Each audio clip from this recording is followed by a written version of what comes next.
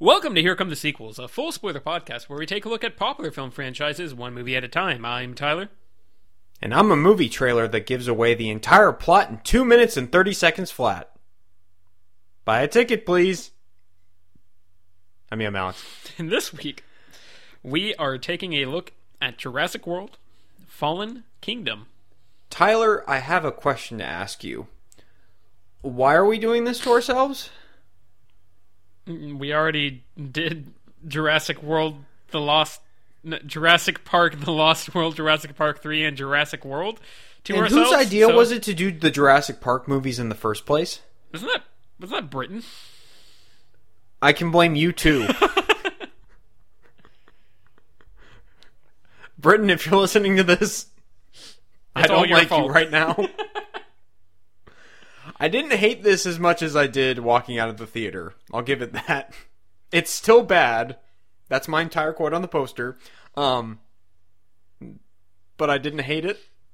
And I think that's the best praise I can give it. Tyler, well, I guess I should do the actual intro for the movie before we actually get into best and worst things. Sure.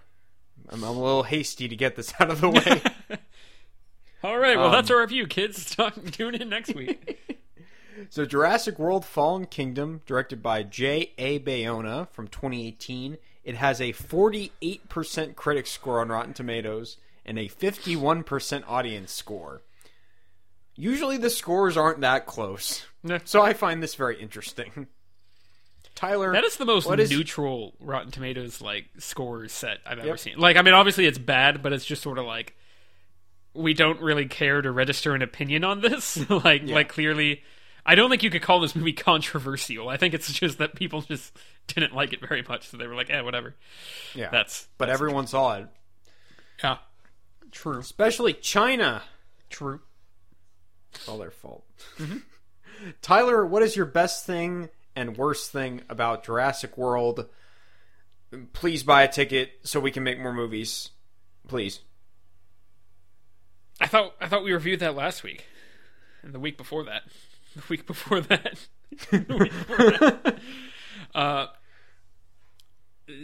My best thing about this movie is what I learned in boating school is jeez, I don't even really know.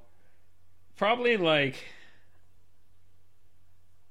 Jeff Goldblum showing up for 10 seconds. I knew it. See, but that's not even that wasn't premeditated. That was just what are things that I found interesting about this movie? And I was like, Jeff Goldblum. I knew the man was going to go for Jeff Goldblum. It was going to happen. So the trailer for the movies, or at least one of the trailers, correct me if I'm wrong here, it had, at some point, he said, life finds a way, right? Or something like that. It was one of his famous quotes.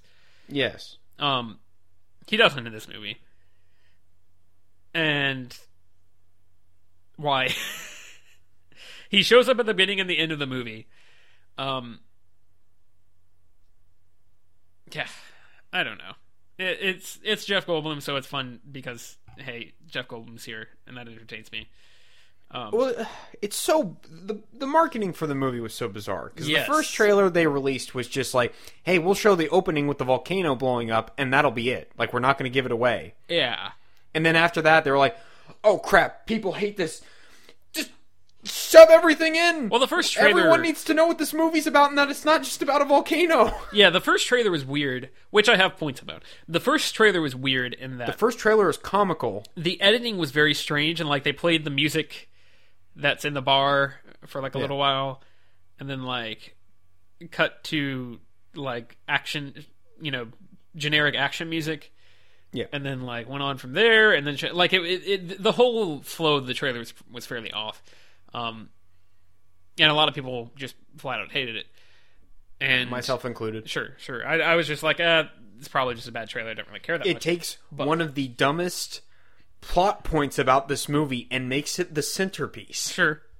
But I have thoughts. But I'm not trying to get into that.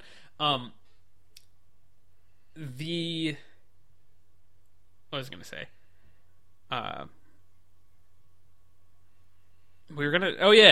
was going to say also, there was the trailer later on where they show the scene of the little girl who we later find out is Maisie. She's in the bed, hiding from the evil monster raptor. Right. And it's like, I swear the reason that scene is in the movie is so that they can make a trailer that makes you think it's going to be about dinosaurs invading suburbia. And like it's going to be what Lost World actually seemed to like promise. Whereas, well, even then they showed the fish dinosaur. I don't know what it's called. Yeah, the mosasaur. They show that one. I think there's a shot in the trailer of it, like with the surfers at the end of the movie. Yep. How cynical can you be with your marketing? It completely, and it's something that didn't really hit me until I watched it again. But it sells you on the promise of we're getting these islands to safety, and they're going to run amok on, you know, the actual civilization. Like they're going to wreck humanity, and they don't do that at all. It's all takes place in one mansion. And like the only reason I don't even know why we called Jurassic T's Fallen Kingdom. I don't even know how we got on this point when I was trying to say my best thing. That's a quote on the poster for you. I was trying to say my best thing was sort of Jeff Goldblum, and somehow we got to that point. But well, it's because whenever he talks, it's like, oh, this is like Jurassic Park. Yeah. I feel like I'm watching a Jurassic Park movie. Yeah. Remember Jurassic Park? Yeah, it's... And then you're like, oh, wait, where'd Jeff Goldblum go? However, part of the reason I can't enjoy him as much is because... He's in it for like 2 minutes? Well, sure. Less than that. The worst thing I have about this movie is the fact that not the volcano. I'm about to say something that you're going to think I'm talking about the volcano, but I'm not. The entire fundamental concept of this movie is just stupid. And it's not it's not because they have to get the volcano off the island. It's the fact, and this was in Jurassic World. Get the volcano off the island. Yeah, get the volcano off the island. Let's take the volcano and push that's it Tyler's somewhere quote else. on the poster. They gotta get the volcano off the island. But after you get the dinosaurs off the island, all that's whatever. It's silly that there's a volcano on the park and whatever. I'm sure you'll get into that. But the last movie had some of the concept of the army wants to use the dinosaurs for combat, and like genetic wars and stuff is going to be a thing. And that's in the last movie. It's Vincent D'Onofrio just kind of being there and being sorely underused, trying to salvage a very terrible one-note character, somehow playing a villain who looks like Guy Fieri, and he's there and like he gets killed off and it's fine. It's just like, okay, he was a weird annoying B-plot, that's fine. This movie, the point of the movie is that they're trying to sell dinosaurs to people for like they're trying to sell dinosaurs to the black market, basically. So the idea of greed ruining this wonderful, beautiful thing that humanity has somehow managed to resurrect, where they managed to resurrect the most powerful creatures in history, and they're beautiful, and obviously in Jurassic Park we initially are just like in awe of these creatures, and everyone involved is in awe. Trying to depict greed corrupting this perfect idea is fine. That's totally fine. And Jurassic Park deals with that. It's Nedry, he wants to go sell these embryos he's got because that's. I mean, we don't really know exactly why he's selling them or what the person paying for them is going to do with them, but we just know this is really valuable science, really valuable technology, and if he sells those off, he can get a lot of money because someone wants to use these, maybe to start their own park, maybe we don't really know exactly. It doesn't really matter all that much, and it's not outlandish. It's like, corporate espionage. Someone would want to get their hands on this dinosaur technology, right? This is very specifically like they're trying to sell dinosaurs for the purpose of military and like hunting, and like they mentioned some other stuff too, and it's just the stupidest thing. Like, what? Why would we have an Ankylosaurus as like a in place of a tank.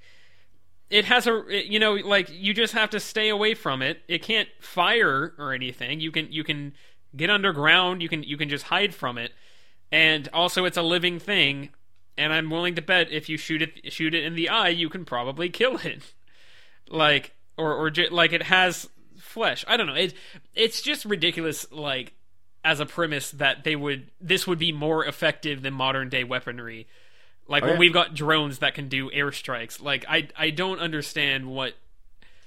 Especially when they're like, oh, the Indoraptor, we got the laser pointer, it'll just go to any target. It's like, it'd be faster just to shoot at the target with the gun that you've got in your hands.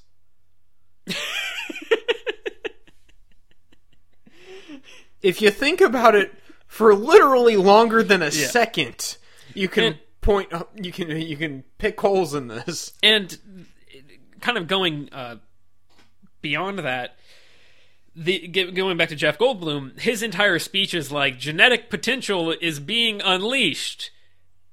And it's like, what does that mean? And the speech is specifically written so that it's like, I don't actually have to tell you what that means. I'm just going to say something about... And it's a nice quote that he has about speaking. And it's a nice quote because it's Jeff Goldblum and he sells it. But it's a nice quote about, like, change is like... What is it he says? I'm looking to you for assistance, Mr. Quoteman. I'm not helping. Okay. Something about... He says, welcome to Jurassic World, and I just wanted to kill myself. Before that, he says something like, change is like something you don't really see it coming until... Or you don't know what form it's going to come... Or change is like death, I think is what it is. You don't see it coming until... It's right there. Or you're at the gates, or whatever. Yeah. Fine quote, because, again, Jeff Goldblum... And I'll get into the dialogue of this movie because it's fascinating. But it specifically avoids talking about, like, what is this gonna do? Like, what are you implying that... I don't even really know what that's implying. Like, yeah. I just don't understand why it's so dangerous. I don't understand why it's so much more dangerous to have genetic potential than it is to have nuclear weaponry. Like, it's not. We've gone beyond the point where this is something that can, like, be truly frightening. Just all things, because like it just is not on the same scale. And well, on that note, they kind of do the opposite when they're trying to. You use exposition to tell the audience that, hey, weaponized dinosaurs aren't ridiculous. We've been weaponizing animals throughout history. And every single example they list is not... It's not even in the same ballpark as... a tank. A tank. You're talking about horses and elephants. The Russians and, like, used, like... rats for the plague. Rats and sent them in to the Nazis to infect them. And it's like, yeah, that's not the same as I've got a laser, I'm pointing it, and the dinosaur's going to attack that guy. It's just not the same. I'm sorry. Oh, it's stupid.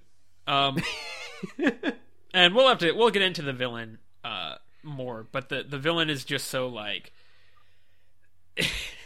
It again goes back to my point of, like, you can depict greed in relation to greed corrupting this thing that should be a miracle. Greed corrupting it into something, turning it into something cynical and kind of terrible. But it's just the most over the top slap to the face, like, see what? It's greed! People want to buy the dinosaurs on the black market! See, we got the shot with the blue line representing the amount of money he's making reflected in his glasses, and it's like, greed, man. Greed is corrupting society, man. We've got this guy who is so corporate evil businessman that he smothers an old man with a pillow. And the old man's so incompetent he doesn't recognize that they've got dinosaurs in his basement or whatever. That it's terrible. It's just terrible. I didn't hate it. my favorite part is where, like, I have things to say about the villains. These villains might make me more upset than the villains of Wonder Woman. They should. They might be on par. For me, you got to remember how much I didn't like the villains. I do realize this, and I understand your point, but at least they had, like, they thought out the implications and themes of the villains, even though there were things that they messed up on in terms of execution and that. Well, also, sort of thing. Ares made an offer to Wonder Woman that actually sounded interesting. Ares had motivation. That wasn't just, I would like to make money, please. I have so many logic questions throughout this movie. I'm just going to go ahead and say that my good old trusty list of misgivings has returned. So I will go through that at some point later. Sure.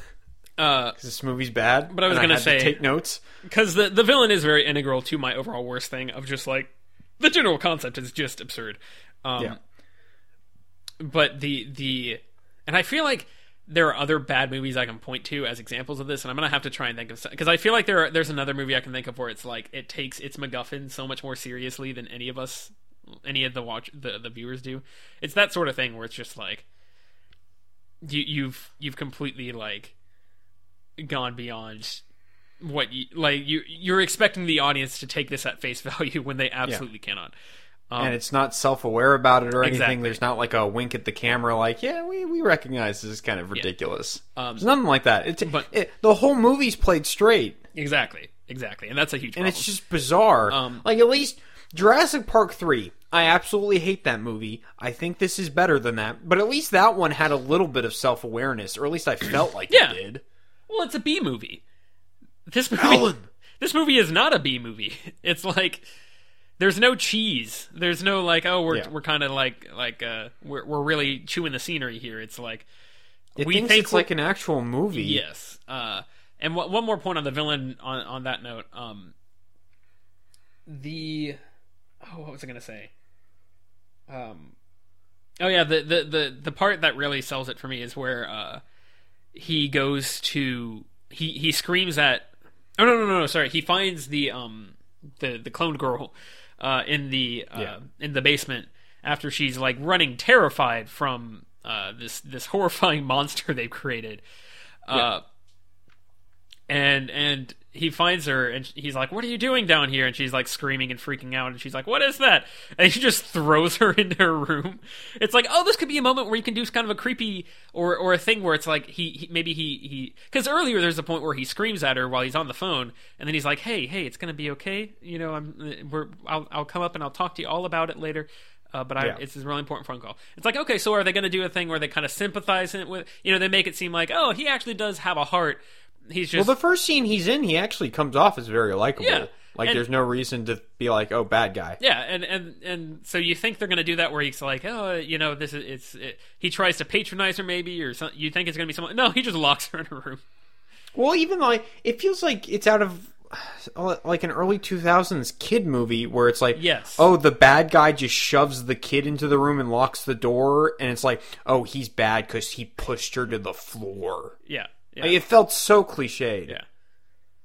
Anyway, that's mine. I don't. The whole third act is filled with so many action movie cliches. Yeah. We'll get there. It's bizarre. Anyway, your best thing. My best thing will be the look of the movie. Okay.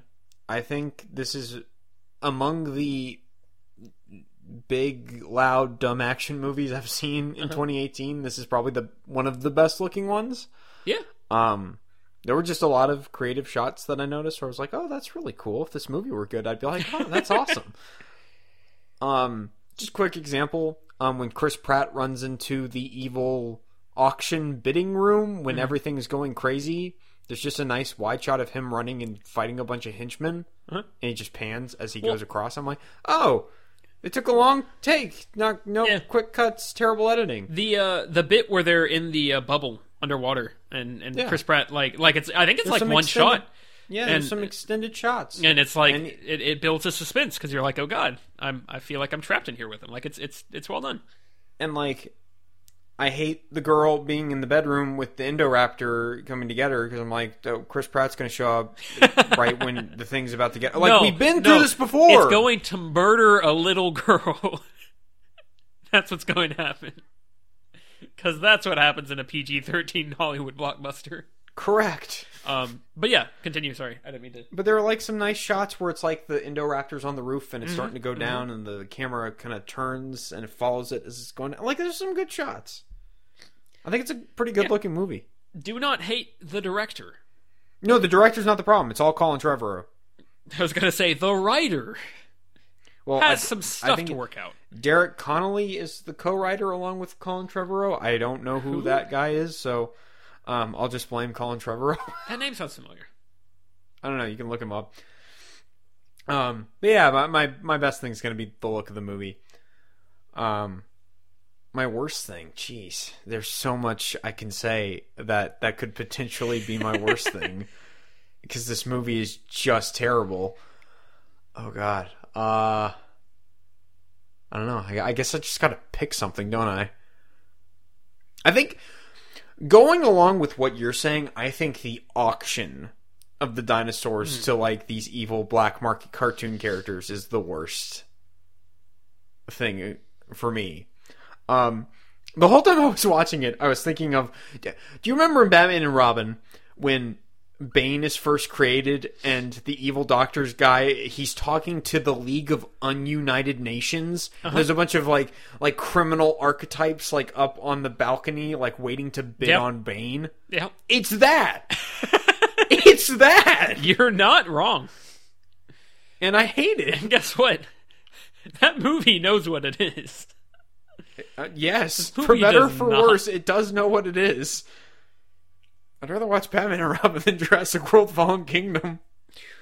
At least I'll get some laughs out of that. Although, I will say, I don't know if you remember this. We saw this in the theater together, opening weekend or whatever.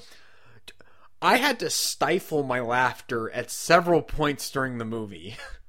I don't know if you remember this. I was trying not to ruin the experience for anyone else, because I was like, there's like families around us. I'm sure kids are enjoying the movie. I had to stifle my laughter. There were several points, and I wasn't laughing with the movie. I was laughing at the movie. Well, the movie doesn't. The movie never gives you an opportunity to laugh with it. Like, yeah. For all we and this I've mentioned this before, and I've ranted about this before when we're talking about like the MCU and other. I mean, like even the Star Wars movies and stuff like that. Like, for all the complaining people have about, the movie's too funny. I talked about this a lot in the Infinity War review, actually. Humor lets the audience slip into the movie. Like, it lets you like kind of just go along with it, because if there's something if the movie makes you laugh, you have an emotional reaction to that. It means that it will usually give you some sort of like connection with the character who made you laugh. Yeah, and it pulls you in that much closer because you're emotionally invested, even if it's not like heavily. Anything you can do to kind of bring the audience in will help you make the audience more, what's the word? Your general just like immersiveness will be heightened, and it will allow you to actually like feel like you're just in the movie rather than you're watching the movie. Well, also, humor's just a normal part of life. That's exactly not like, no, that's exactly what I'm saying. People tell jokes. People have, they say witty things. Yeah. It's not just, the world isn't that depressing. And that's what I'm saying is that, like, and I talked about this with the Infinity War podcast, that a little humor can help you to get grounded into a serious movie. If the movie wants to take itself mega serious, you can still have humor, and you actually probably still need humor in order for the audience to feel like they have emotional stakes in these characters and in Dark Knight. What? Actually, yeah, exactly. What? It's the exact same thing, and so this movie is okay. They try. I will say that I laughed during Batman versus Superman. Does that mean I'm more immersed in that world and those characters? Correct. This movie does try to give you moments to laugh with it, but it's not very good at them. And oftentimes it uses terrible one-dimensional comic relief characters to do so, because they have to fulfill their diversity quota. Yeah. It's the most cynical thing. It really is. The Doctor and the tech guy are just terrible. Yeah. Not because of the actors, no. it's all the writing. And there are bits where they kind of, I'm like, they get a chuckle out of me because they seem like pretty good actors, but like the writing. The Franklin, I don't know who that actor's name is, but he has pretty good comedic timing, I would say. It's just that some of the stuff. Well, all they use him for is, oh God, I don't want to go into dinosaur land. We're all going to die. I'm going to scream, and my voice is going to be feminine because the dummies in the audience will immediately laugh. I thought we left the cowardly nerd stereotype behind in like the 90s. Was I just completely off on that? You were horribly wrong. You miscalculated. I really thought we'd come a long way. Well, it's not just that. It's like, well, we had like nerdy computer characters in the last movie. Yeah. Like Jake Johnson. Where's he at? Probably not wanting to have his name attached to this movie. I had the exact same thought because I was like, he was great in that movie, and it would be excellent if they brought him back. He probably didn't want to, because like they had the little bit where he thinks he's gonna like get romantically involved with the other computer chick as she's leaving, and she's like, I have a boyfriend. I'm like, you could have her come back. You could do something with that. But instead, we get two characters, one of which is like progressive woman, I don't need no man stereotype, and the other one is scared nerd stereotype, and I hate them both. I don't remember her name. I don't know. They do disappear for large chunks of the movie, which makes them feel even less necessary. But I was gonna say, and that's the thing that frustrates me about them not having Jake Johnson's character is that because his character was actually like thematically interesting aside from being a comic relief character because he's obsessed with the original park. Yeah. And so, like, that's just an interesting place to take it, especially if we're now talking about killing off all the dinosaurs, and here's this guy who idolizes the park that created them, like, yeah, you'd have something to say. And like, he has the bit in the first one where he's got all the, like, dinosaur statue or dinosaur toys around his desk, and he's like, I like to think of it as, like, controlled chaos. And, like, that's, like, thematically, that's actually a thing that, like, is a little side joke, but also works in the movie, and, like, he's actually an interesting character in that movie, and he has something to bring to the table beyond just trying to make you laugh. Well, I remember Jake Johnson. Yeah. Give it 2 weeks, I'm not going to remember any of the yahoos from this movie. Including Chris Pratt.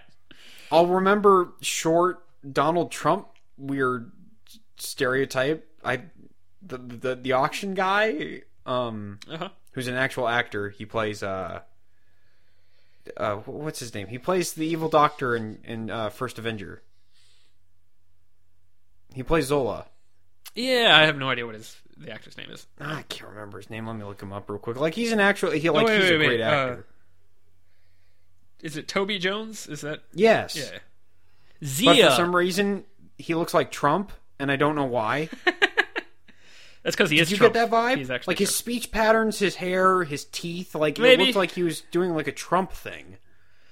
I don't know. I feel like that's just how he is as a person, but I could be wrong. Toby Jones does not like talk. It looks like they gave him like false teeth or something. Huh. No. Yeah. I got nothing. It's very strange. Anyway, Zia is the character who you're forgetting, and I will say, like, at least that's not like a complete like. I didn't feel like I was watching a complete stereotype with her. It was just like, but I don't have any, like, I couldn't point to another stereotype. Whereas like Franklin, I immediately go to, I don't know, like in the Transformers movies, specifically the first one. Even John Turturro, to some extent, but like, going back to, in the first one, is the guy who eats all the donuts, Anthony Anderson? Yes. That sort of thing where it's just like, oh, we've got the character who is just, you know, here to make the audience laugh and is not going to have any like emotional like stakes or anything, and like Anthony Anderson made me laugh though. He did. That's true. He ate the whole. He did eat the whole plate. He did eat the whole plate. But yeah. It's that sort of thing. There's other examples I can think of. Whereas with her, I feel like they were trying to do like an interesting character, but they give her nothing to do for such long portions of the movie. She kind of just disappears. And also, she kills a man. I'm fine with that. I was like, oh god, she unleashes blue on this random guard, and it's like, he was pointing a gun at him. No, my thing is that he was pointing a gun because they're handling it. Quit pointing that blue at my family. There's just the throughout the Jurassic Park series, I feel like there's always this thing of like the dinosaurs, weird, tasteless deaths. Well, yes, but the dinosaurs pretty much always murder the evil villains because chaos. The dinosaurs are nature unleashed, and it's revenge on nature, and so it's like. It's thematic. Yes, it's thematic, and it's done. It's the dinosaurs acting of their own accord to do something. Where this is like she directly like kills There is no like ambiguity. It's not like the guy was pointing the gun at her, and he's like get to the ground or whatever, it's like the weird dude with the teeth obsession. Like as much as ridiculous as that is, and we haven't even talked about him. We'll have to get to him. Scratch that. I'm changing my worst thing to when he goes into the Indoraptor cage. That is my worst thing. Yeah. That is the dumbest thing I've seen in a theater since Martha. We'll get there. That no. That is it. I hate it. But his character, at least, that death is a very Jurassic Park villain death. Yes. This is just like, these characters that are supposed to be the comic relief that we're like kind of following along, and it's like, they're saving the dinosaurs. Good for. Oh God, she might as well have shot him. Like that was small potatoes to me. That wasn't something worth considering. Well, it's the kind of thing where this movie doesn't consider like any sort of. It wants so hard to be considered like an actual movie, but it doesn't think about anything. Yeah. It doesn't put any thought into this. Well, here's the thing with her character in particular, and I'm totally stealing this from Red Letter Media because they pointed it out in their review, and I can't put it out of my mind. When the first scene where Chris Pratt, and the military guy are going to go out and find Blue, the military guy's like, "Well, you need some protection or whatever? Or, you can't handle this on your own." And then she's like, "Oh." You think I'm puny and weak? Oh, you're going to be condescending because I'm a woman? That's basically what she says. Yeah. And then she calls Chris Pratt a beefcake. It's like you're doing you're being condescending because he's a man. Hypocrite much?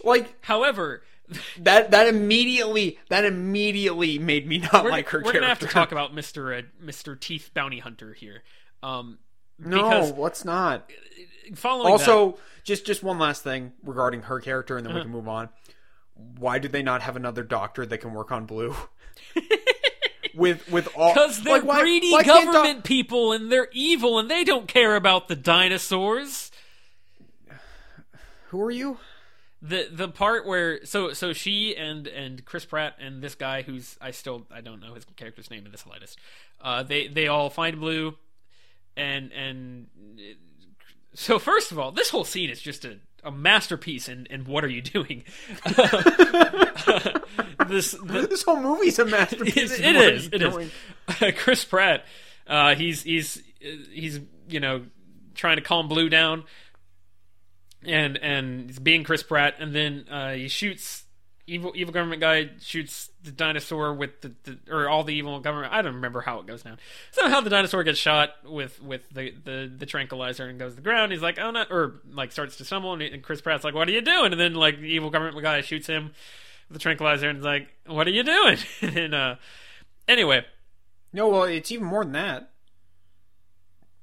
So Blue gets shot with one trank. Yes. He sees them raising their weapons. No, I'm getting to that. Okay, yeah. I thought you were cutting it off there. So this is the part where I'm like, what is happening? Because then the dinosaur attacks the guy. Yeah. And it's got the guy on the ground, and Teeth Guy is looking over, and they're like, I don't think they even try and like trank Blue at that point. Like while Blue is just mauling this person. Yeah, they don't shoot at him or anything. It's weird. And so this guy he pulls his gun up, and Teeth Dude is like, "Don't shoot her!" While this guy's getting mauled. Was it like poetry? It rhymes because shoot. Yeah, I'm sure that's what they're going for. But it's like, what do you? This poor man is getting just murdered, and you're telling him not to defend himself. Oh, well, I'm getting mauled. Oh, I'm sorry. My mistake. I guess I won't shoot her. Oh, you make a good point. And so he shoots her. And then You won me over with your fully logical argument. And then I guess he just dies. I don't think we ever see his body again, but like clearly he's not getting up from that. And then so then after that, Zia goes and gets the syringe out of Chris Pratt, and she picks up the gun and turns around and points it at the teeth guy. And she's like, and then everyone points the gun at her. And teeth guy's like, or she's like, "Oh, you need me, or that dinosaur is gonna die." And teeth guy's like, "I think we've got the drop on you." And she's like, "Okay, well, you're still gonna need me because the dinosaur is gonna die without my help." And then she like puts the gun down, and it was like, why did anyone raise their gun in that exchange? Right. Like, it's not like. Well, what's even more questionable is just like them leaving Chris Pratt. Like, I don't get what that accomplishes. Well, yeah.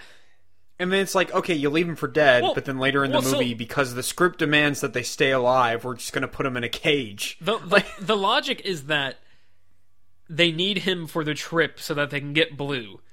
Correct. But really, they just needed the tracker so that they could find Blue and then tranquilize him/her. I'm actually not sure. You use him to calm Blue down for a second. But I don't know. But like he calmed her. Like they could have just shot her. Like it's not a big like. There's no like. There was no need to like have that happen. He shouldn't even be in the movie. And it feels like the beginning of the movie. His character even is acting like I don't really need to be here. I don't want any part of this because he doesn't. Well, that's probably the biggest problem with the movie. Claire and Owen do not have characters. They don't have arcs. They're very static, particularly Owen. And it gets to the end when Claire decides not to press the button, like she's had a character arc and she's learned something, and it's like, I don't get what led you to this decision. Yes, your character arc has led you to decide to murder a bunch of helpless dinosaurs.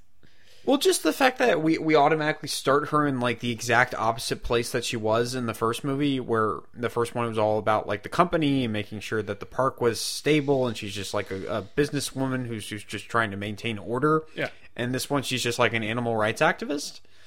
And that's it. Yeah. There's nothing else to it. Yeah. Yeah.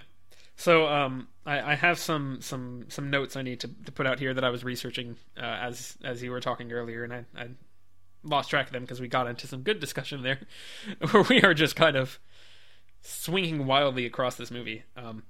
So, first of all, Derek Connolly, he wrote Safety Not Guaranteed, which is apparently a good movie. I've heard of it. I know nothing about it. He co-wrote Jurassic World. He wrote Monster Trucks. He wrote... Oh, God. He wrote Kong Skull Island. I haven't seen it. I don't know. He wrote Pacific Rim Uprising. And, he co-wrote early drafts of Pacific Rim Uprising, so for whatever that's worth. It's like they looked at him and said, "You like big monsters." He co-wrote Jurassic World Fallen Kingdom, of course, and you're going to like this. He's currently co-writing Jurassic World 3 with Colin Trevorrow. Well, isn't Colin Trevorrow actually directing the third one now? Oh my gosh. Isn't that like officially announced? Why? Because these movies made money, man. This is the exact same thing as... Like, Michael Bay made enough money that it was just like, alright, you're fine. Continue doing what you're doing. I don't know why it's working, but it is. Go for it. This is like... I don't know how much less money this made than the other one. But you just gotta feel like this is gonna come crashing down real quick. Not if China has its way. I guess, but anyways, back to the characters. I think in a movie this dumb, you really need to balance it out with some strong characters. I need something to grasp onto. I need people that have philosophies I understand and I actually care about, and they actually discuss them. Speaking particularly when it's particularly when it's evolved around a discussion about whether or not the dinosaurs should coexist with humans. So as I was looking this up, I was looking up Zia. I also happened upon this entry on Eli from Wikipedia, who's played by Rafe Spall. One of those two, Rafe maybe. That sounds right. And it's just the description on Wikipedia is Lockwood's ambitious assistant who recruits Owen and Claire to rescue the dinosaurs. Sure. Speaking of his character's actions over the course of the film, Spall noted that, quote, ambition is such a powerful emotion, you can get wrapped up in it and end up doing things in order to succeed. This character believes he is doing right. He has been entrusted with pushing Lockwood's fortune into the future and making it survive after he dies. Mills feels he is simply doing what he was asked to do. And looking at this guy's filmography, he seems like a genuine like actor, like someone who actually like cares about acting. And he's in an episode of Black Mirror that's pretty good. I would be very interested in just like compiling just as many like quotes as I can, like starting like a website to compile as many quotes as I can from people who have to do press junkets for movies that are terrible that they just got like suckered into, or like were trying to get in on because they knew it would make a lot of money, and you know, or even worse, they actually believe in the product, or even worse, they actually believe in the product. But writers, that's one thing, because writers, I don't think like you would think most of the time writers on big blockbuster movies actually think they're doing a good job, whereas like there's no way he actually believes that like his character's motivation is all that interesting or anything like that. I bet there are so many quotes like that you can find from legitimate actors who are just like, oh god, yeah, I have to find a way to explain what's going on with this character. I don't know. I'm caught on giving Claire and Owen actual characterization in this movie.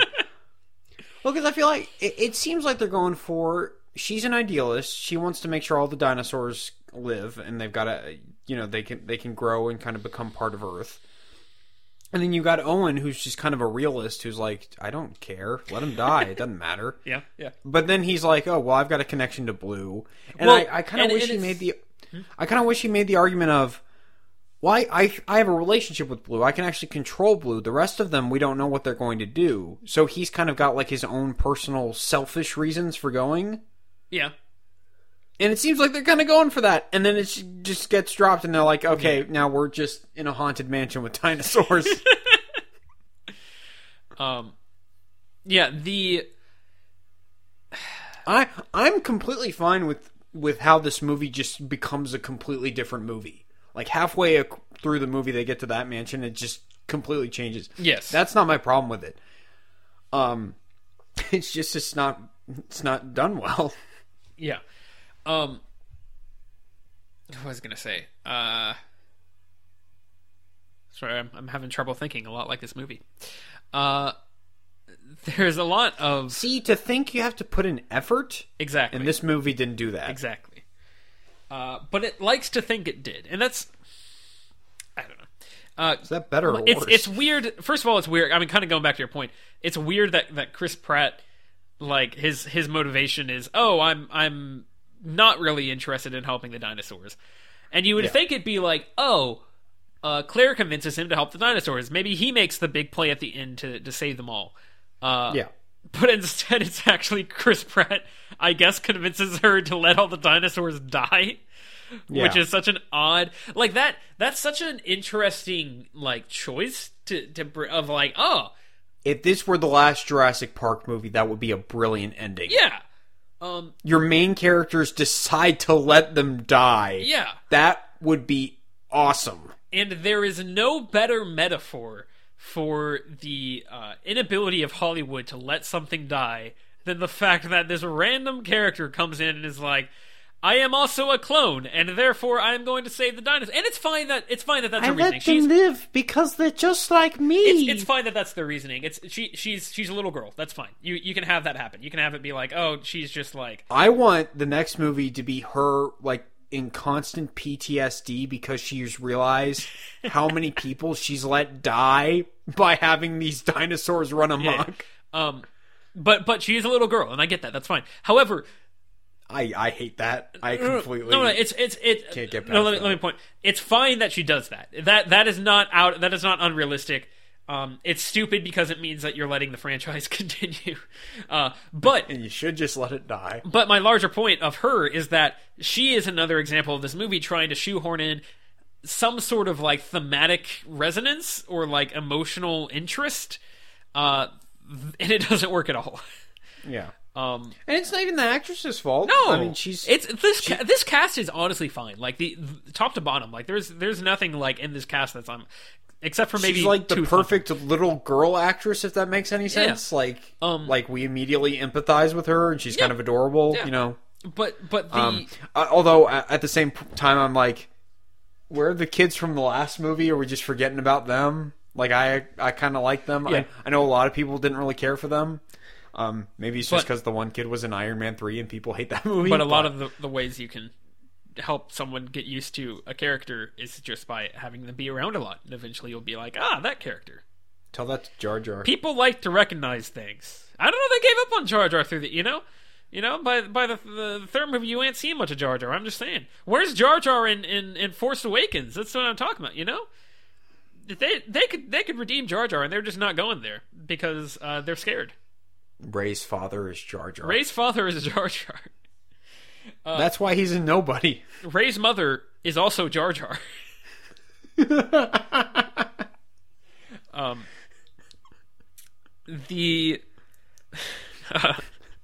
Rey was a virgin birth because she's the chosen one, but Jar Jar was the person who gave birth to her. This is a more disturbing character development than we've had in any of these. I could see I could see Jar Jar. I could see George Lucas writing that and with a straight face. And that's why they didn't let me make Star Wars Episode 7. Yeah, it's the clone stuff. So they have this character. It's a big twist that she's a clone, even though that's like I set like up. that as an idea. It's sure that's an interesting mostly because it's like the movie's trying to get away from the militarized dinosaurs exactly as a concept for a little bit. It's like no, there's more to it with the expansion of science than just militarized dinosaurs. Exactly, like and it's like we're trying. I swear we're trying. That's them trying to make something interesting out of this genetic change thing. But like instead, like so she is a clone, and like they set that up really weirdly because there's a point where you see a photo of Lockwood's daughter, and it's like, it looks like her. Okay. Yeah. Lots of people look like their parents when they were a kid. Like, is that supposed to mean something? It's also like when it's like, she's a clone. You didn't know that? It's like, who cares? Yeah. Like, why is that such a big deal? She's still a 7-year-old human girl. Why don't you have a heart? Like, I don't understand. Also, I love that exposition where he's just screaming at them. Why do you care about her? She's a clone. And then, like, the dinosaur just comes like hurling through and like murders some people, and they all freak out and just like keep running, and that's never addressed again until the end where she not kills all the dinosaurs. It's like, what do you? I don't.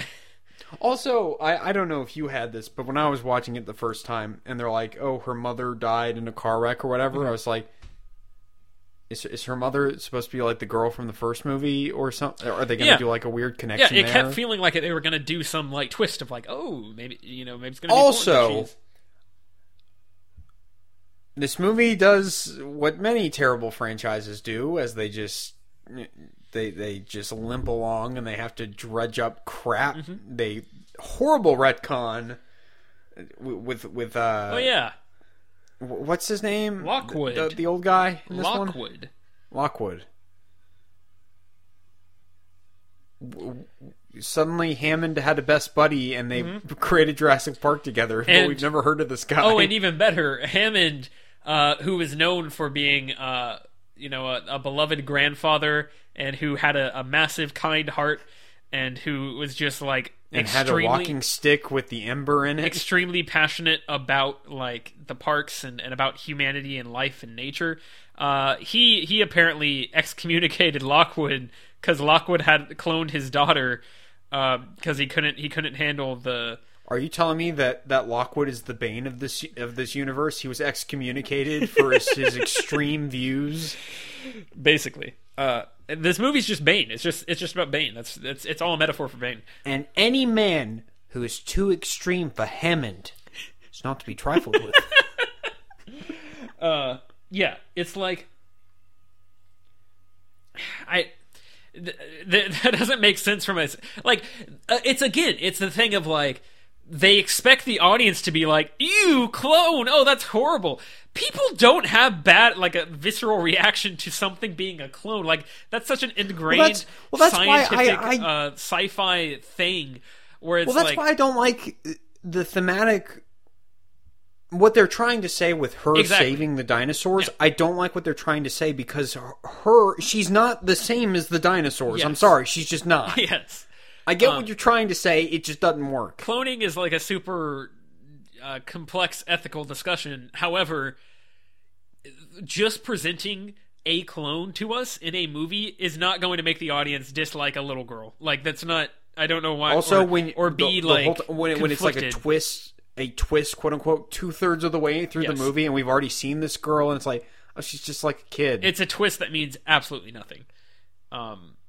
It feels like she was written solely so she could push that button at the end of the movie. And that's exactly what I'm saying. Is that I don't like have the a problem with the. I don't hate the character. She shouldn't be in the movie. That's it should. Yes, that's coming from us going the clone stuff. They're actually trying to do something else. Yes, but it's just so terrible. It shouldn't even be here.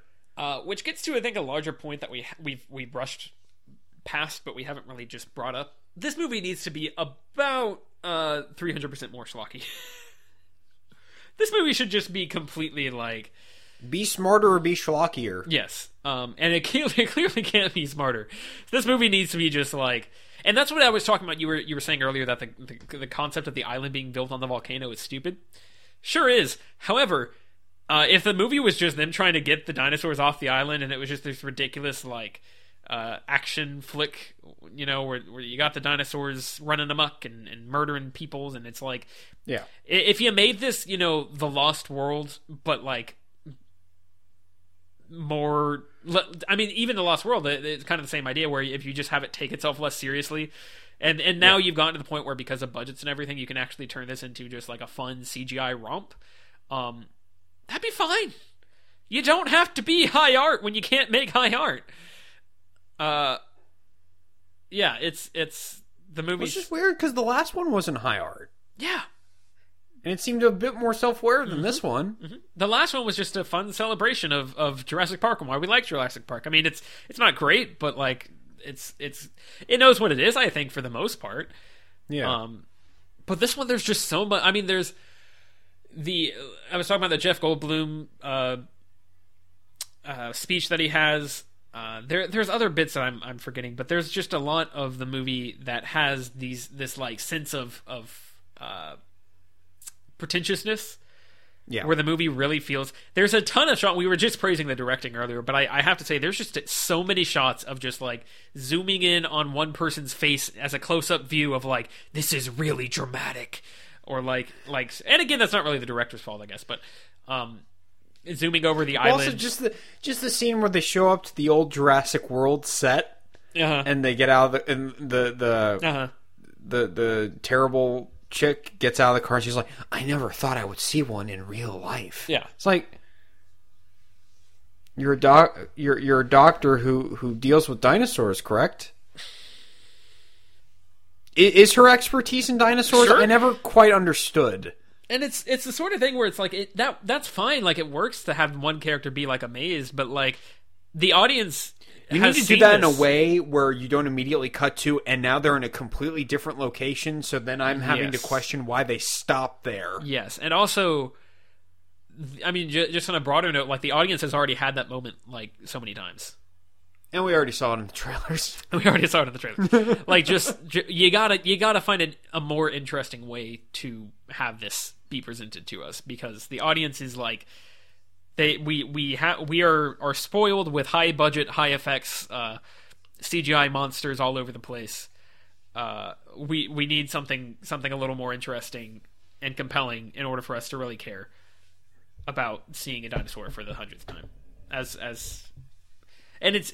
Yeah. Well, it's even worse for me because I've already said I don't care about dinosaurs. I didn't have that childlike wonder of like dinosaurs are awesome. I never had that. But so the movie has to work even harder for me because I don't even have that. And that's the thing is that like the first Jurassic Park, that movie, even for people such as yourself who never went through the dinosaur craze or whatever, I don't even know what the 90s were like for people who I don't know if people growing up in the 90s ever went through that, I guess. But well, like I said, I'm weird because I liked Power Rangers, but I didn't care about the Megazords, which are specifically in the original series. They are dinosaurs. My point, that's the thing. My point is that the scene of Alan Grant, taking off his glasses as he looks upon the mighty, whatever it is, a Brachiosaurus as it crashes through the plains and just like... Oh, we got to talk about the Brachiosaurus dying a horrible, gruesome death. We do. This movie has so much emotional manipulation.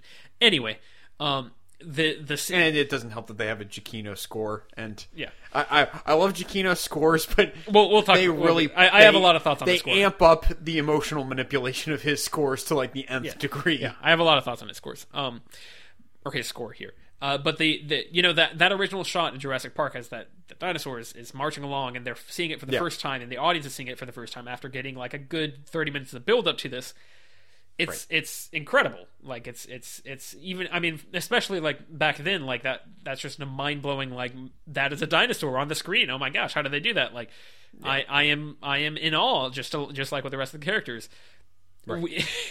You can't possibly expect us to get the same reaction out of this because one character out of the 10 that are currently watching this dinosaur has not seen the dinosaur before or whatever, or a dinosaur before. Like, it's just...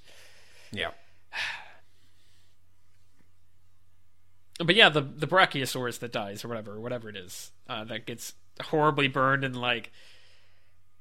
It's upsetting, but it's also like... Come on now. Like you're I don't know. I feel like there's a lot of that in this movie where the movie just sort of really really cranks something up because you haven't felt emotion in a while, so they just try and like wring it out of you. Yeah. I don't know. I don't know. Giacchino's score I'm not a fan of in this. There were a couple moments that I liked, but overall in general, felt kind of, average. Yeah, in general, I feel like there's not a lot of his scores that I'm like, outside of like this. There's a few of them that are like, this is amazing. Star Trek, Inside Out. I don't know if you've seen Inside Out, but his score for that is incredible. And I think, did he do Up? Or is that someone else? I believe he probably did Up. I believe he did Up. He's got some scores that are just like, and all of those are kind of from the same time frame, so maybe he's just coasting off of them at this point. But he has a couple of just like knock him out of the park scores, but I feel like he also has a lot that he's just like not doing much of anything with. This one, there's just a lot of it goes in hand with those long dramatic shots of a person's face close up. There's a lot of the music swells and then like releases. Yeah. And the music swells and then releases. And the music swells and then releases. Like it's not great. It's not great. And they never like they try to sort of ape the Jurassic Park feel without ever doing just the Jurassic Park theme. Which I found kind of obnoxious. Probably should have just done the Jurassic Park theme at some point. Like you keep referencing these other movies. Like just give us that. Yes. Yeah. Give us something we actually like from those other movies. Yeah. Anyway, we haven't even talked about the Indoraptor at all. It's such an afterthought. I want to think the movie almost could have done without like a new big bad dinosaur, right? Yeah. Like, what if this movie was just about the politics of getting the dinosaurs off the island? What if the movie was just about they made another Indominus Rex? The first one was pretty terrifying. Yeah? It's fine. Just make another one. This time we made an army of them. And we've made an army of blues, and now they're going to fight. See, that's the kind of schlock I want. Please. Maybe that's what I'm... With these monster fights, it's always one-on-one or like one-on-two. I need armies of monsters fighting each other. That's how you win me over. I'd be okay with that. it'd be better than what we got. Which is sort of Correct. the thing, is that it's such a weird de-escalation of stakes. And this is that the first one we end with this epic, crazy, kind of ridiculous fight between the Indominus Rex and the T-Rex from the original movie and Blue. And then it gets taken down by the Mosasaur at the end, and it's just like, it's crazy, it's really cool. This one is... And I roll my eyes, but all right. Sure, but like... I get it. Yeah. I get it. You understand I get what you're doing. why that's entertaining. Whereas this is... there's a rooftop fight between something that's smaller than the Indominus Rex and Blue, and they're just running around on the rooftop, and then eventually falls through the rooftop. Like, it's such a less interesting... And Claire and Owen both know how the Indoraptor works with the laser pointer, even though they weren't there for that conversation. I don't know what you're talking about. What's that on the ground? Is that the script? Yeah, it's taped to the laser gun. Yeah, it's... I don't know. I don't know what they were thinking. Like, it's just such a weird set piece to be like, oh, now the entire rest of the movie is going to take place in a mansion. It's like, that's an interesting idea, but you can't. It's very clear that they were very excited about the ending of, like, we're finally going to unleash the dinosaurs upon the world, whatnot. Yes. Why not have the climax involve that? Yeah. Like, have the beginning of your third act, the dinosaurs get unleashed, and then the third act is having us to start dealing with that. Yeah.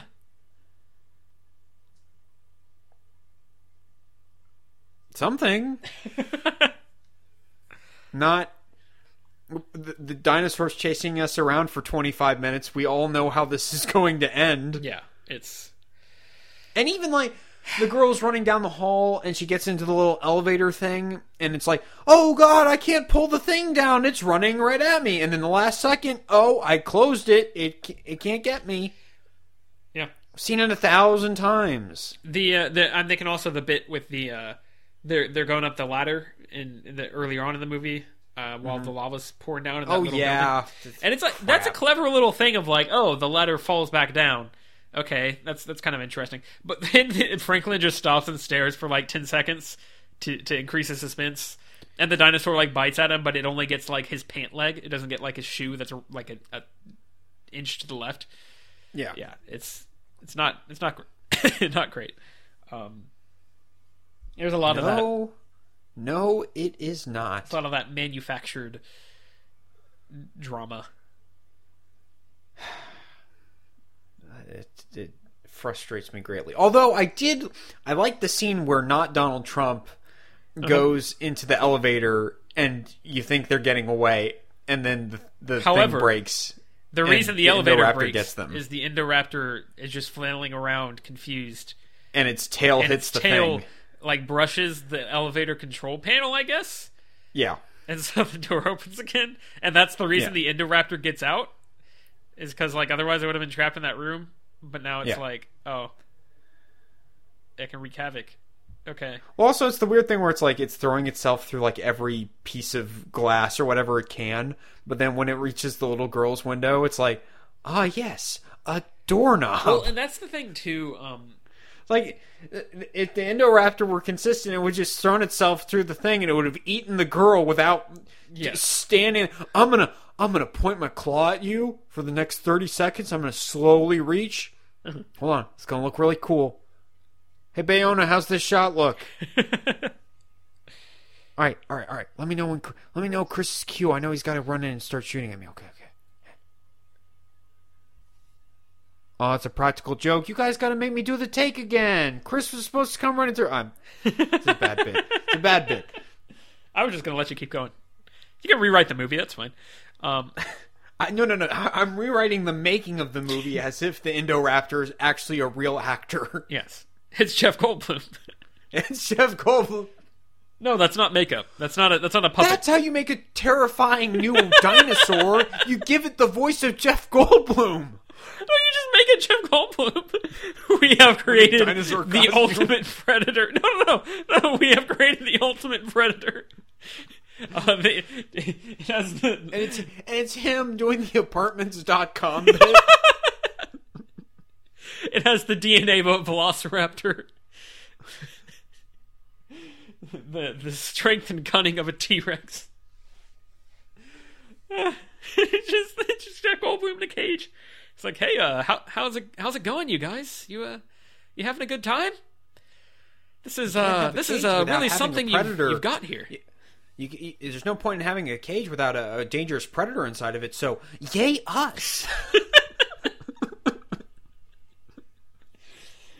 Oh my goodness! And he gets to the end, and he's about to fall through the glass, and he goes, it's a tie. He gets out of the cage, and he's like, "Rawr, yeah, pretty scary." No. No, he bites the military guy. He bites his arm off, and he's like moving in closer to him. He's like, "Rawr." All right, let me talk about the tooth scene with the military guy. Which, by the way, can we get a military guy that's actually likable for once? No. Like, just a modicum of likability. No.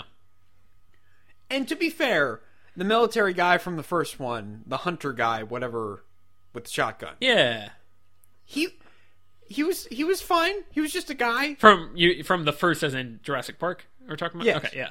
Yeah. But ever since then, every hunter or military guy we've had has just been a complete prick. Well, he was interesting because he in the first one, I forget his name. I should know this. I want to say it's like Moles or Moeller or something like that. Probably starts with an M. Might be completely wrong with that. It's fine. His name is Mauler, and he gets mauled to death. Sure. You're bad, and you should feel Rawr. bad. Rawr. Yeah. So he. I just imagine the ending with the T-Rex confronting the lion at the zoo, but it's Jeff Goldblum. Hey, you got a pretty nice place here. Would you Rawr. Yeah.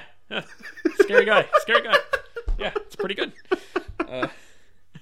Who?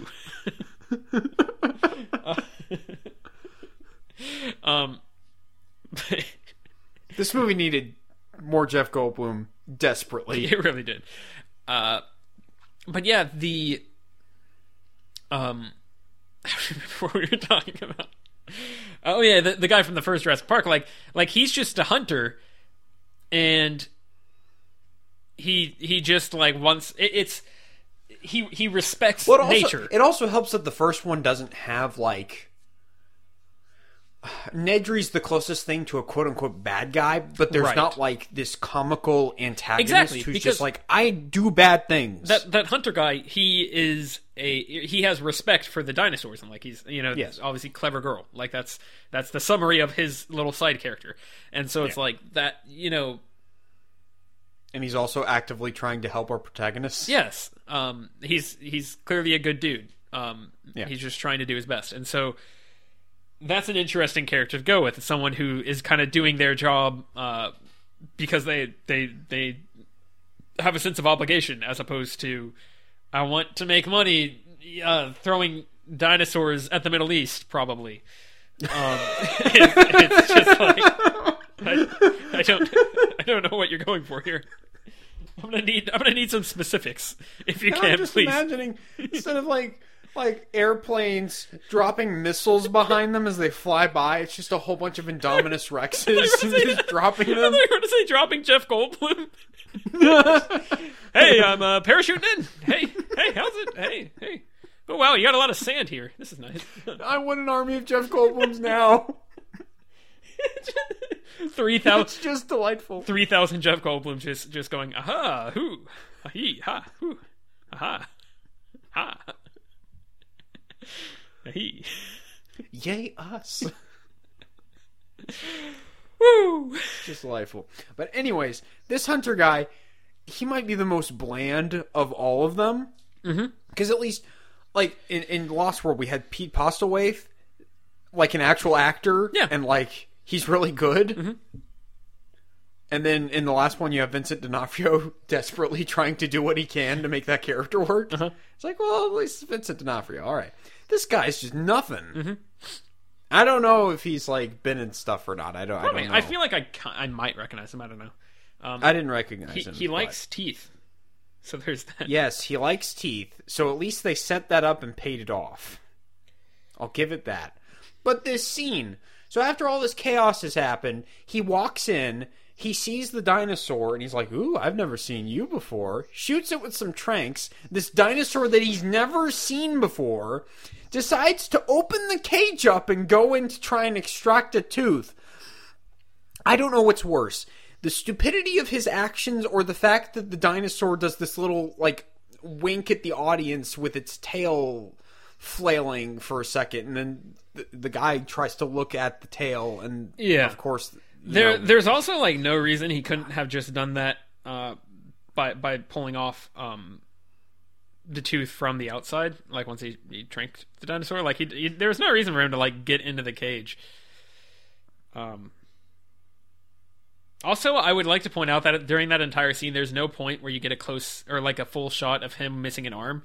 Like they very clearly didn't even try to like do any sort of CGI or trickery or anything to be like, oh, look at this horrible mutilation. It's just like, oh, they pull off his arm and then you only see him from the side that he still has an arm on. The rest, yeah, it's fine. But that's fine. When the movie is like I don't know, it feels very cynical to me. Of like the movie clearly has the budget to, you know, kind of go into this a little more and just kind of make it more visually interesting, but like you can tell that they saved on effects by just not even actually handling the fact that he got his arm ripped off. I mean, that's I know that's a nitpick, but to me that bothered me because I was just like trying to watch to see if I could see that he still had his arm in the rest of the shots. Right. We did miss on this guy because he has actually been in a lot of stuff. Most notably, he was Buffalo Bill in Silence of the Lambs. I believe that is the it puts the lotion in the basket. Yes. Yeah. Was he in Wild Wild West? Yes, he was. There we go. And oh my god. So his highest rated on Rotten Tomatoes is Silence of the Lambs, and his lowest rated is Wild Wild West. That is magnificent. Just incredible. Oh, he's in Heat. Okay, I know him from I was going to say, he's been in a lot of stuff, and I recognize at least I don't think I've seen much of it, but I recognize a lot. He's... Yeah. Anyway,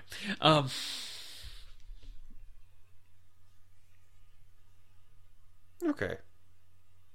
He's also in Flubber. I remember him in Flubber. Oh my god. Remember Flubber? Remember when he tore out Flubber's teeth? Oh my god.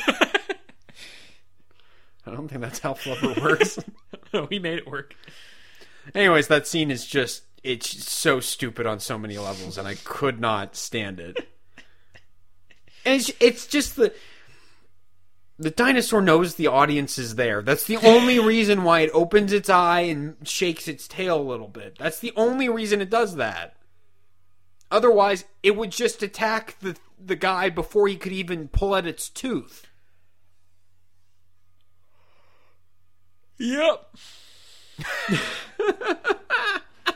Can I also point out during that scene, they released the I think it's like a Pachysaurus, the dome-headed dinosaur, into the auction, and like, doesn't it just like kill a bunch of people and then disappear? Well, but it's such the way it kills people is just like horrific, and I feel like they don't hide. Well, it's weird. It's what I'm saying. I liked it. It's very strangely done because it's not like there's a point where it kind of feels like, okay, they're knocking. It's just knocking people around and they're flailing to the floor. But there's another point where it's like, is it like shattering every bone in these people's bodies? And I hope so. But it goes on for like 30 seconds, like of just like 20 different people getting like bashed around, and it turns almost comical. But it's like, are these people just getting turned to mush and like horribly? Yep. Like I don't know. It's just such a weird like. Yep. Thing to have continually going, like that's something that I feel like you have one person get killed that way, and it runs out, smashes the dude, guy gets horribly screwed up, you know, slaps against the wall, crumples to the ground, seems to be dead, and then maybe you have other dinosaurs run in and do other things. Like it's just a weird thing to have running around. It's just this thing, just like it's almost comical of it, just like breaking. I don't know, that struck me as super weird. This was the point of the movie where every single thing that happened, I was just kind of like, I don't know what I'm watching. There's the bit where there somehow the toxic gas escapes into the dinosaur prison, because like I forget they're shooting things or stuff, and like there's some canisters that blue kills shoot some chemicals or something. Conveniently, there are canisters that are like specifically toxic gas, and like there's a lot of it, I guess.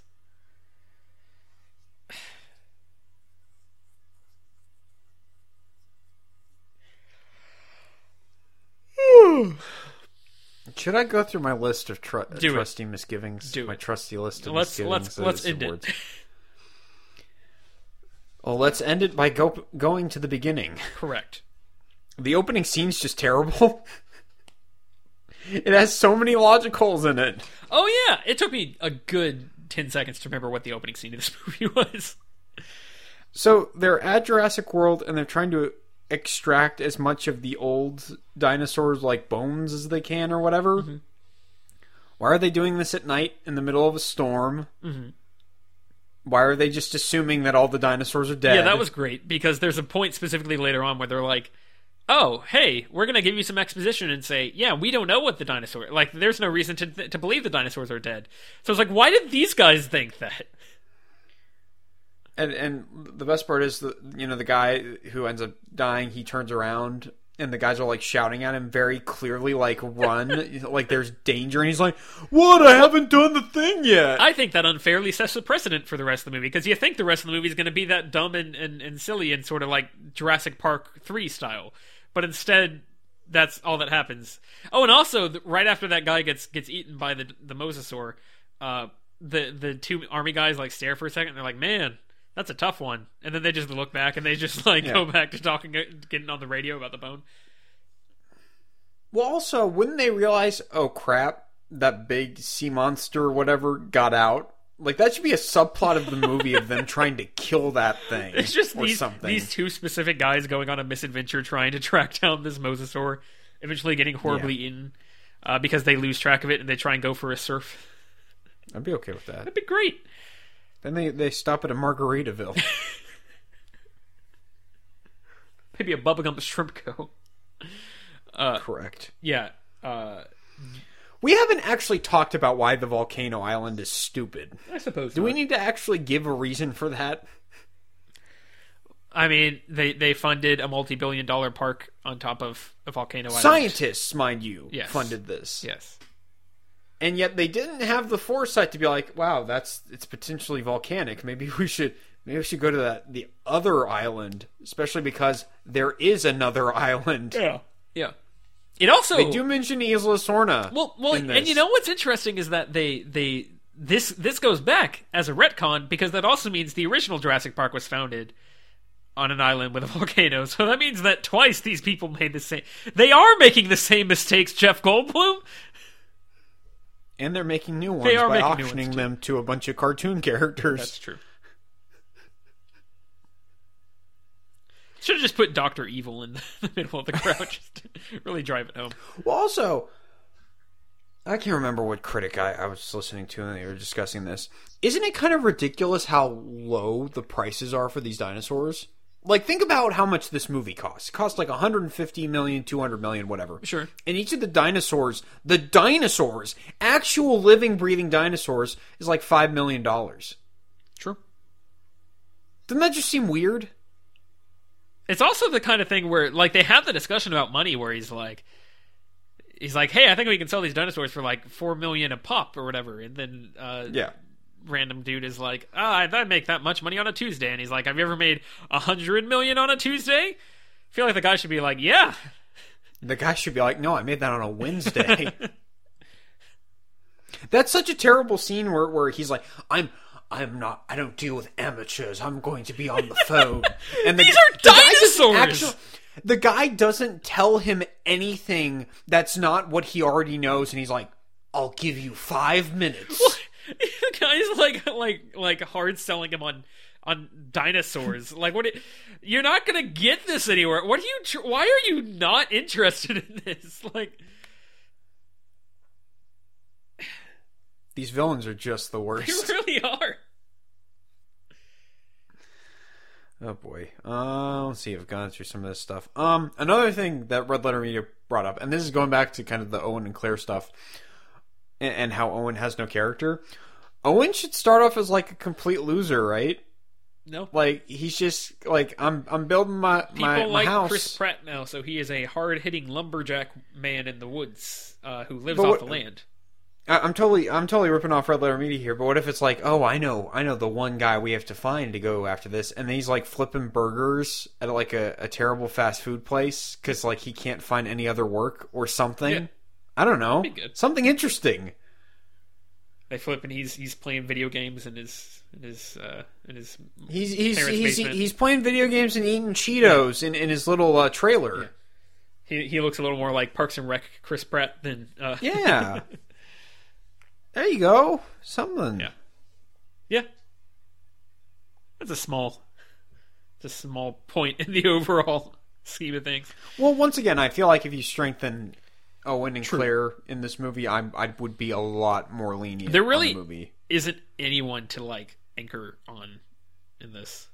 It's purely their performances that helps carry it, and like Bryce Dallas Howard and Chris Pratt are very likable, beautiful people. Yeah. So, sure, sounds good, I guess. There isn't. So I have another. Oh, yeah. I was going to say there is one. No, go ahead. There is one nice bit where they actually like address the fact, and I don't remember the quotes. I don't think it makes entirely.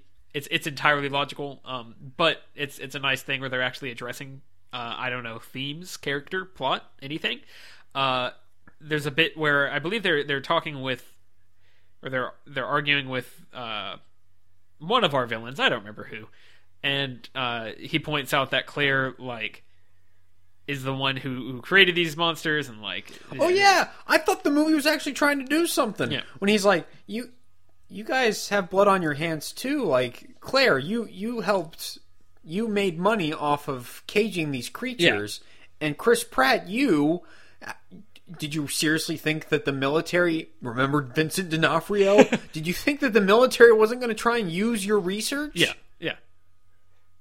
But then the conversation just stops because he goes, oh, hey, I'm a jerk. You need to try and attack me now because that's what happens in these dumb blockbusters. That's accurate. I did kind of like the moment where she grabbed him and pulled him into the bars and he slammed his head. I kind of like that. Yeah. I don't know. I gotta have something. So when Blue, after he's been shot and they're trying to save him, they have to go get the blood of the T-Rex, which science gobbledygook, who cares? It's an interesting set piece. Uh-huh. They leave the door unlocked. A couple of soldiers walk by, go, oh, the door's unlocked. I'll just close it. Uh-huh. And then they just keep walking. Here's how that scene should have played out. Oh my god, that door's open. The T-Rex was in there. Did it break loose? I'm gonna check. Oh, hey, Chris Pratt and Bryce Dallas Howard. Hands up. Oh, I'll lock the door. And that's how the scene guys, ends. I didn't mean to interrupt. And that's how the scene ends. Yeah. Well, there's that. Everyone acts like a complete moron in this movie. And there's also the fact that they drive all the dinosaurs there's never a point where they heavily secure these dinosaurs until they get to the mansion. It's last time someone tried to do this, it got out and somehow murdered the entire crew. How did you manage to pull this off without a single dinosaur escaping? Considering the T-Rex started ripping out of its chains the moment it woke up. Correct. Anyway, continue. So then Owen and Claire get captured, and they're kept alive for no reason at all. Mm-hmm. There is no justification for why they keep them alive. Well, we haven't seen this villain be capable of senseless murder of innocent people yet, so... Is James Cromwell not dead by this point? That's the point I'm making. Okay, I got confused for a second. Okay. Wouldn't he be like, oh, feed him to the T-Rex, it's fine. No evidence. Yeah. And there you go. This movie's stupid. Put him in the T-Rex bin, and then see... Put him in the Goldblum bin. I guess I'll be having you for dinner then. Ooh, I am... rawr. Starts just ripping their necks out ooh, that's a lot of blood you got there. Wow, that's ooh, I was not expecting that. Ooh. Tastes pretty good. Lick lick.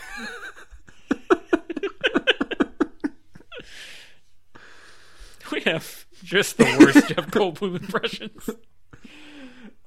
My Jeff Goldblum impression is non-existent. Let's be real here. Who shows off a prototype at an auction? So they're like, and here's our brand new Indoraptor at this auction where the sole purpose is for you buying things, but it's not for sale right now. And then everybody's like, no, we want to buy it. And they're like, okay, I guess we'll sell it.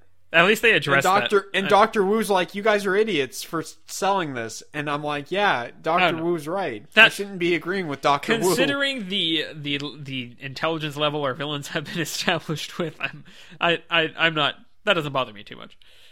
I'm making note of it. Okay. That's all I'm doing. Okay. Once again, I kind of skimmed over this and we went into the rest of the conversation. Why do they not have any other doctors to work on these dinosaurs? Sure. In this secret high-tech lab facility where Dr. Wu... His doctor is in the title! There are a lot of different ways you can become a doctor, Alex. But no, they had to hold this poor woman that I don't like at gunpoint, and they tell her, you better heal the Blue or we're gonna kill you. You can kill another doctor and take their skin. You can earn it in a trial by combat. You can become a doctor by getting really famous and hoping that an online university just gives you a degree so they can say you're an alumnus. There's a lot of ways, Alex. The last thing that I will mention is another thing. I can't remember if Red Letter Media said this or if we had come up with this. The villain should be the one that presses the button and unleashes the dinosaurs at the end. Yeah. And you mean it should have been Dr. Wu. Anybody who should have been Dr. Oh, there you go. That'd be good. Dr. Wu's whole MO is, I like monkeying with science. I don't care what the consequences are. I just like seeing stuff happen. Yeah. That's all we've been presented with of his character. It should be his dying breath is, F y'all, this'll be fun. And he presses the button when they're not looking, and then the dinosaurs are unleashed. That's how you do that. Yeah. You have the perfect character to do that with. You've done nothing with Dr. Wu other than fan service because he was in the first movie. You've done nothing else with this guy. He shows up again in this while the child is... First of all, there's the whole running subplot words of the videos of Chris Pratt training Blue that just happen to be like pulled up when the little girl walks up. Yeah. And she just like starts playing them, which is whatever.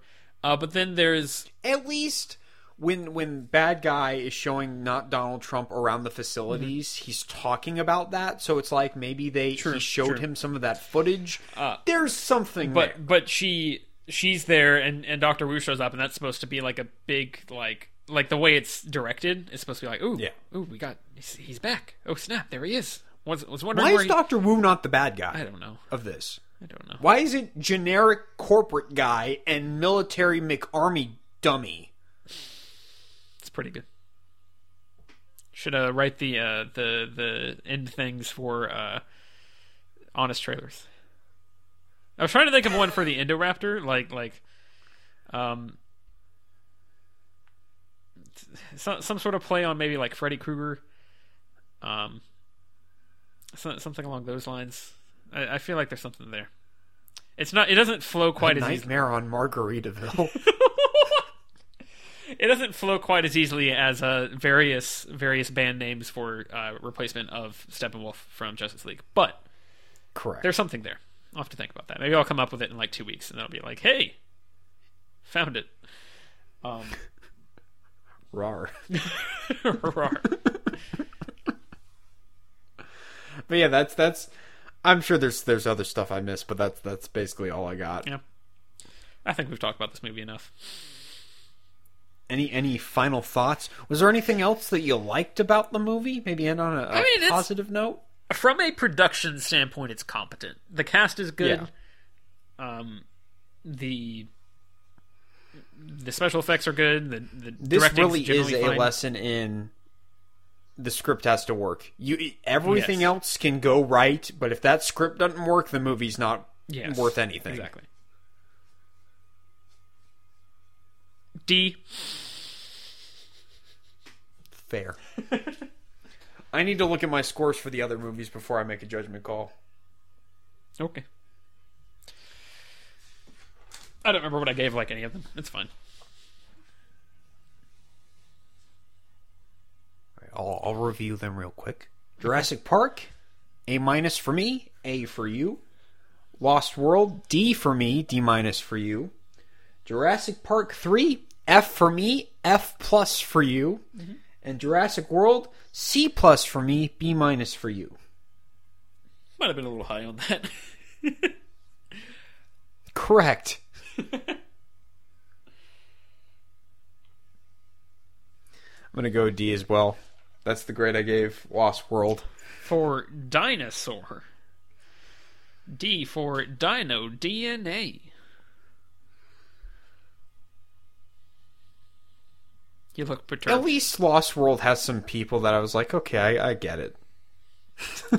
I don't know that incident told me anything about your thoughts. I get it. At least Batman vs Superman, man, I get it. I get it. Guardians of Ga'Hoole, okay? I get it. I mean, Batman vs Superman, I do get it. It's just the dumbest thing ever.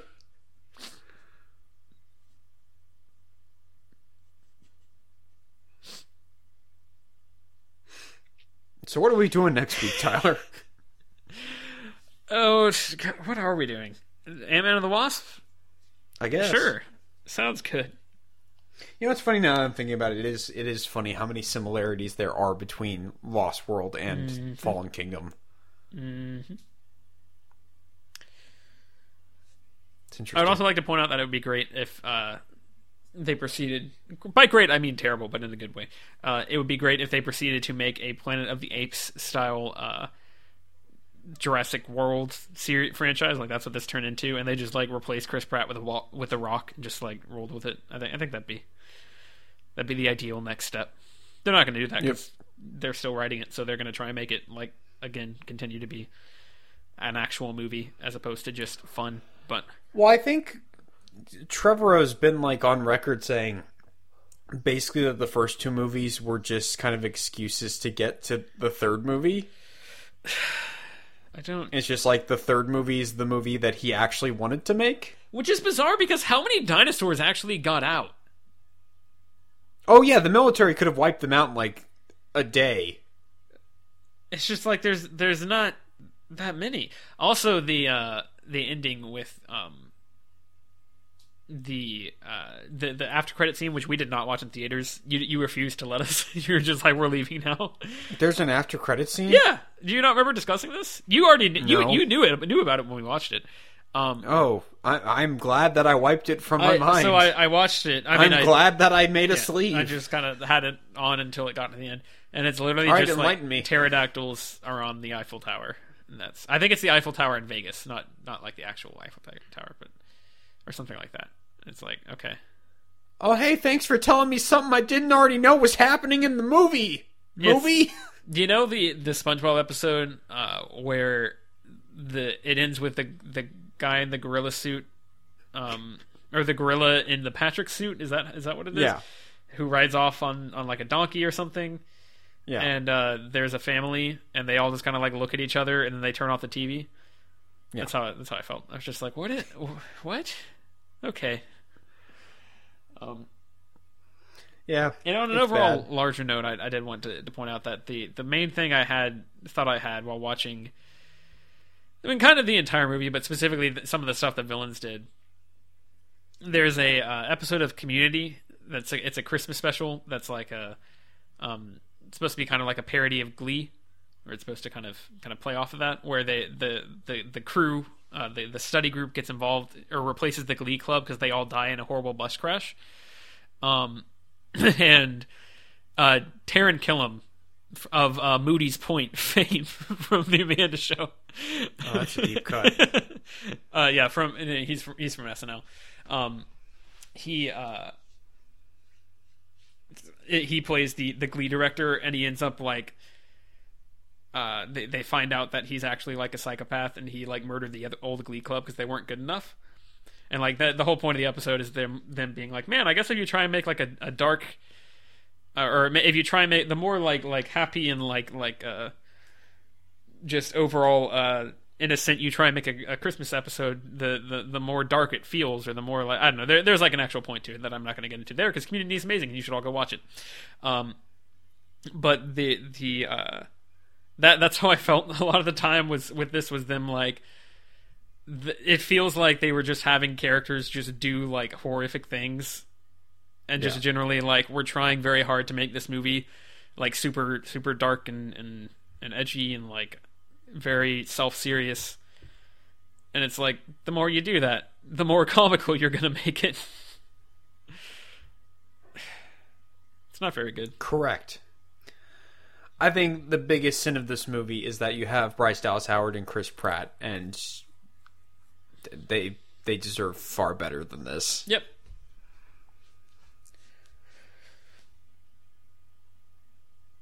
Bryce Dallas Howard, isn't she directing one of the Mandalorian episodes for the Disney Star Wars show? Probably. I think she's directing one of those. I'm just like, I wonder how many lessons she learned doing the Jurassic World movies. How I learned not to make a movie.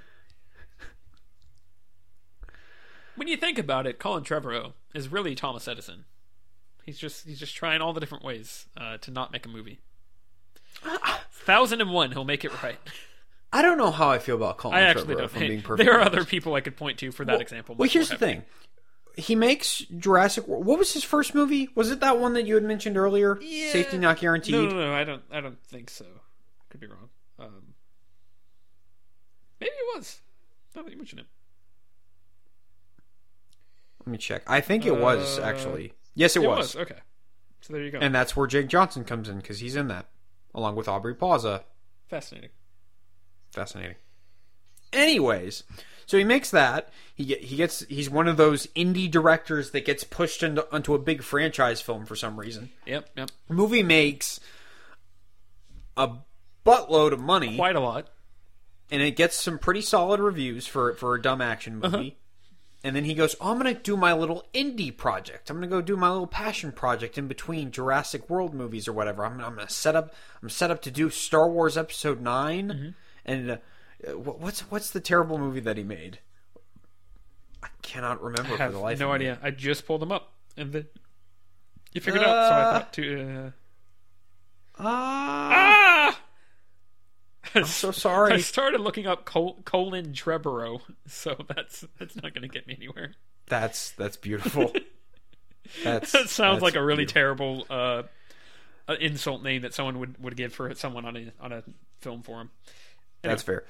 The Book of Henry, that's what he did. And it was like this indie film passion project. It's based on a novel, and apparently, I haven't seen it. Apparently, it's like bafflingly bad. Like it's amazing how terrible it is.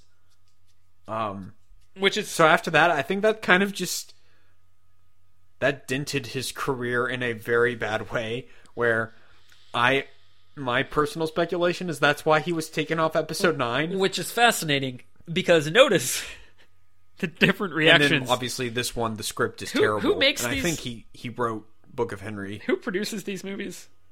It actually looks like he just directed it. I was just pulling that up. Who produces the Jurassic Park movies? Is it Warner Brothers? You know, like the studio? Yeah. It's Universal. Oh, it is Universal. Okay, even better. Universal's just so far behind the pack. But I was going to say, just look at the difference. Well, Universal's got Fast and Furious, so they're still hanging in there. That's true. But I was going to say... Universal's just like the one-off in their own corner, just like, we're not going to mess with anyone. We're fine. We're just going to keep trucking along. Every 5 years, we'll make another Bourne movie, and then we've got our Fast and Furious. It's fine. I feel like Bourne is not something that they look at as one of their flagpole. Because don't they have one other one? What else they got? Don't they have another, like... They've got the Universal Monsters. No, I feel like they've got something else that I'm not thinking of. You're totally right. The Mummy was their abomination, wasn't it? Yep. Oh, never mind. I hate them too. Why won't they just leave me alone? These movie studios just keep hurting me. Tyler, they won't leave me alone. They can't keep getting away with it. I don't know, maybe Bourne is the only other thing. They've got like Madagascar, they've got Kung Fu Panda. So they've got like some of those like oh, they got How to Train Your Dragon. So it looks like I didn't realize they actually have that much. I guess they're co-producing those with DreamWorks and Fox. Okay, some of them. I don't know. They've got kind of a weird assemblage of things. But I guess that's weird. They got 50 Shades, Pacific Rim. I don't know. Anyway, my point is that also there's this franchise, which would be their tentpole right now. But my overall point is that you look at what one franchise does after seeing a director just like completely tank a movie versus another, and it only reinforces my point that Disney does actually care about quality. May not necessarily. I'm not arguing that they care about it for the right reasons or that anything beyond those, but at least they have a standard. Yeah. I would not trust Warner Brothers, Fox, or Sony to be like, we got to drop ties with this guy because he made a bad movie. It's like, nope, they're just gonna hope for the best. Audiences don't care. Yeah. Well, look at how much money Suicide Squad made. No, don't look at Justice League. Please don't. Be quiet, you. Colin Trevorrow, like, Mark Hamill is on record saying, like, he was very excited to work with Colin Trevorrow, and, like, him and, like, the two of them were on the same page about where to take Luke in Episode 9. Mm-hmm. I really want to hear Trevorrow's pitch, because it sounds like they've just completely thrown it out. Good or bad, I want to know the pitch. Please tell me it was actually... Luke faces off against the entire First Order and kills them all. What did you think? I was going to walk out with my laser sword and face down the entire First Order? And cuts to one movie later. Hey, look at that! I'm walking out with my lightsaber and I'm taking down the entire First Order. What did you think? I was going to come out and cut down the entire First Order with my laser sword? That's exactly right. Duel of the Fates, please. Just roll on snare drum. What does Duel of the Fates even mean in the context of that fight?